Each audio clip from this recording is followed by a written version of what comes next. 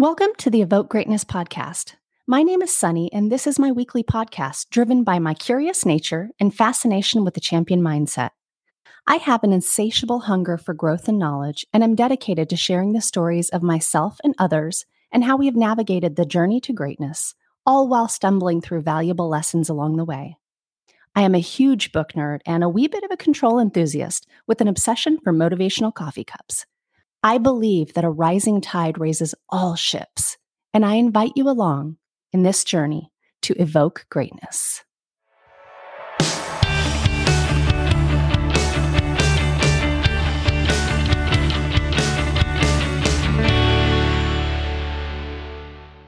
Welcome back to another episode of Evoke Greatness. Here we are at the end of the year, getting ready to close out 2021. I've been giving a lot of thought to some of the bad habits that I, and I'm sure others, have had through the year, and maybe they haven't served us very well. So these are the 5 bad habits to leave in 2021. Habit number 1 to leave behind in 2021 is multitasking. I mean, come on, there may be 1 out of 100 who can somehow pull this off well, but I think for the general population, this is nothing more than a recipe for poor productivity and inefficiency. I, like many of you, have gotten seemingly busier as this year has progressed. Despite my attempts at multitasking, I am finding I'm actually less productive, and it has really gotten me curious on this topic to find out the why behind this. Understanding the psychology and biology of how we develop habits that may be counterproductive for us, and how to break those routines and embrace new ones could help us turn things around. Habits are produced and ingrained through repetition. They are a normal part of life and are often helpful. We wake up every morning, hop out of bed, brush our teeth, all without being aware of it, as if we're on autopilot. When behaviors become automatic, it gives us an advantage because the brain does not have to really think to perform the activity, and it frees us up to focus on different things. Habits that aren't necessarily good for us, such as smoking, overeating, and overworking, involve the brain's dopamine system. Dopamine is that feel-good chemical that transmits signals between neurons in the brain. The first time you engage in new rewarding behavior, you get a feeling or a sense of exhilaration from doing it as a result of that dopamine release. Multitasking has become a favorite sport for many of us. It might seem like you're accomplishing multiple things at the same time, but what you're really doing is quickly shifting your attention and focus from one thing to the next. Coach Dana Cavalier, former director of performance for the New York Yankees, deep dives into this topic in his book, Habits of a Champion.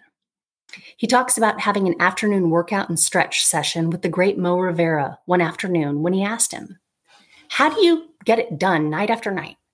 The biggest situations, game on the line, the crowd going wild. How do you do it?" He was referencing Mo's incredible and consistent pitching performance, to which Mo replied, "Buddy, I do 3 things. First, I quiet the noise. Second, I slow everything down. And third, I throw 1 pitch at a time." This hit me hard. It resonated deeply with me because the world is flying at us. Our brain is like an internet browser where 1,000 tabs are open. And we have work priorities, we have our family and life priorities, we have social media, and this constant feed or stream of information is coming at us 100 miles an hour. And it's difficult for us to even process, let alone be productive in. So I plan to leave multitasking in 2021 and be intentional with my time as I continue to refine my habits and productivity. I will work to have only 1 tab open at a time, 1 task to complete at a time, and I will be diligent in quieting the noise. A book I'd recommend on this topic is Habits of a Champion by Coach Dana Cavalier. Habit number 2 to leave behind in 2021 is imposter syndrome. Psychology Today had an interesting description of this, and that is, people who struggle with imposter syndrome believe that they are undeserving of their achievements and the high esteem in which they are, in fact, generally held. They feel that they aren't as competent or intelligent as others might think, and that soon enough people will discover the truth about them. Those with imposter syndrome are often well accomplished. They may hold high office or have numerous academic degrees. Man, this was something I struggled with for many years. I can still remember my very first group meeting as a leader. I sat there terrified, waiting for someone to stand up and say, "What is she doing here? She has no idea what she's doing. The gig is up." I thought every promotion was a complete and total fluke. It has only been a handful of years since I came into really finding myself and developing a sense of grounded confidence. My way of being today is deserving and grateful. American Psychological Association's research suggests up to 80% of people have felt this way before, but most commonly it occurs in women. Additionally, there's been some research done around a perceived confidence gap between men and women. It references a study that showed men will apply for a position if they meet only 60% of the criteria for the job, and women will not apply unless they meet 100% of the criteria. If this is something that you have secretly struggled with, I would encourage you to do the work to unpack this. Figure out what causes you to feel this way. It was a huge step for me. Then I would challenge you to embrace the idea that you worked really hard for what you have and that you too are deserving of it. I tell newly promoted leaders to show up scared, but with their fierce jacket on. I am a firm believer in fake it till you make it. I started showing up scared, but in a way that mirrored what I wanted to become while doing the work to actually become it. A book I'd recommend on this topic is Lean In by Sheryl Sandberg. The third bad habit to leave behind in 2021 is overloading your schedule. This goes for both work and home. We have become a society that feels productive only when we're working 80-hour work weeks. Having our kids and ourselves enrolled in 3 sports, numerous groups, lessons. The list could go on and on. The first thing that this makes me think of is meetings at work. You know, the old death by meeting schedule. When you run meetings back to back, you don't allow for a buffer of when a call goes over, or you even have to take a bio break between calls. When you don't start or stop meetings on time, it will inevitably damage your entire day of meetings. The same goes for back-to-back sports and other commitments. This is definitely an area that I need to continue working on. I've been trying to make it a part of my evening routine at 8 p.m. to review my schedule for the following day, communicating any needed changes. Problems usually arise when the meetings are added to your schedule that same day. You got to navigate through the day by day. When we feel rushed with our time, we are not as effective and can forget important aspects. Busy and productive can often be confused with one another. Being busy has to do with how you spend your time, whereas productivity has more to do with what you accomplish. When busyness is glorified, it presents an opportunity to impact our emotional and mental health, and can lead to not only an increase in stress, but also a decrease in self-esteem and the feeling of self-worth. A book I'd recommend on this topic is Deep Work by Cal Newport. The fourth bad habit to leave behind in 2021 is an unhealthy lifestyle. Now, this is a broad topic, but I'm specifically referring to food and sleep. Living an unhealthy lifestyle can wreak havoc on your body and mind. One of the biggest health challenges in the US and many other countries is overeating. Obesity is one of the leading risk factors of premature death, and 39% of adults over 18 are overweight, and that was from a study in 2016. With our very busy lifestyles, we have become a society of convenience and immediate gratification. I am guilty of this. There are times that I make an active decision to stop and get something versus taking the time to make dinner or lunch. There are also times that we plan and meal prep, but we're not always mindful of what that balance looks like. I'm sure it's not just me who's felt the difference in your body between eating well and eating poorly. After even a few consecutive meals of either too much food or not overly healthy food, you feel uncomfortable. You feel sluggish. You can even experience some mental fogginess. Conversely, after a few days of eating well, it can make you not only feel good in your body, but it does wonders for your mental clarity as well. Being intentional and making small changes in your day can make a significant difference. Packing your lunch or dinner, meal prepping or putting dinner in the crock pot that morning so that after a long day, you don't have to come home and face another decision of what to eat or to cook. Even when traveling, I try to pack healthy snacks and do some meal prep. I've gotten to be quite pro at packing and traveling with food. So much so that if the TSA ever pulls my food bag, they usually are super curious and inquire about my food and how I do it all. It's rather comical. Sleep can be just as important to your health as the food you put in your body. When grinding out work and life, our sleep usually suffers. When our minds get overstimulated or exhausted, we tend to have trouble falling asleep.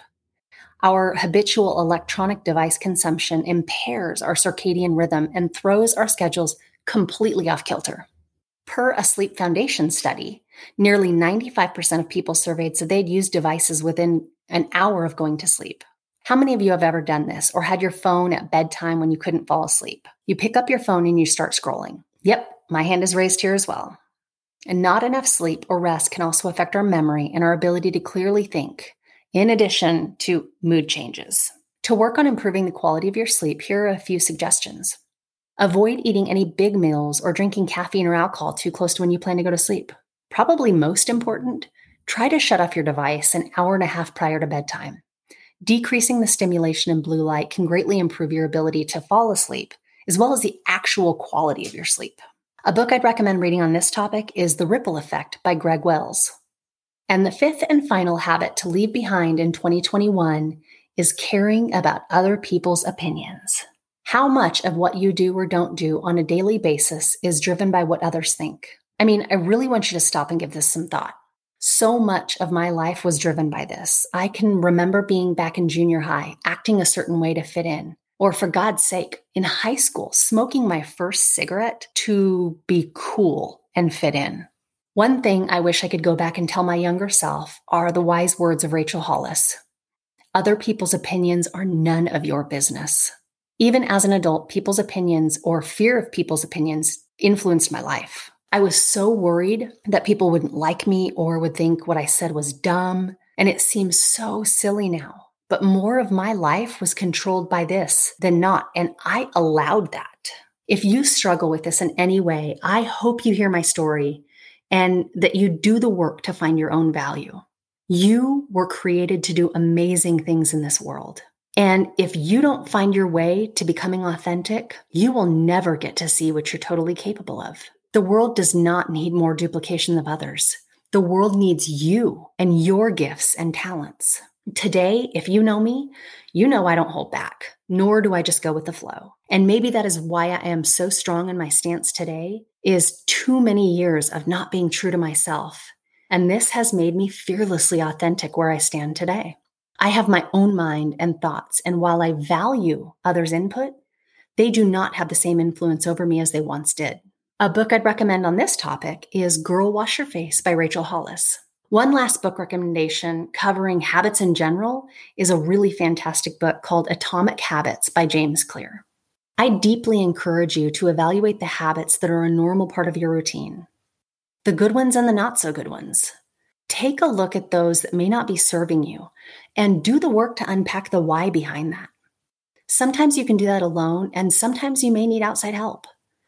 Do not ever be ashamed of exploring these things, as they can only lighten the load you bear.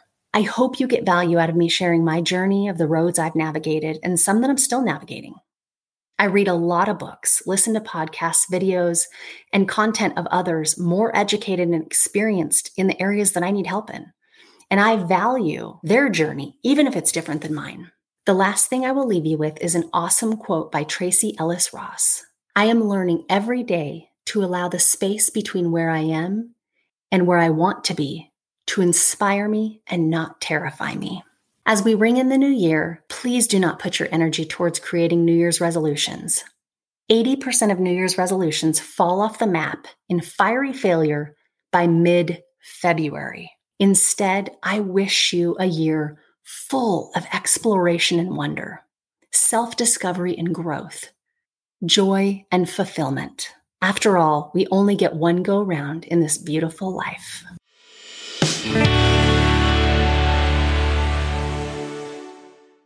Thanks for listening today. I hope you'll stick around. If you liked this episode, will you do me a favor? Go leave a review and share what you liked about it. Or heck, share what you didn't like about it. You'll struggle to find someone more open to feedback. And if you have ideas or comments on an episode, you can actually leave me a voice message directly. If you go to evokegreatness.com on the Contact Me tab, you can hit a button and leave me a voicemail.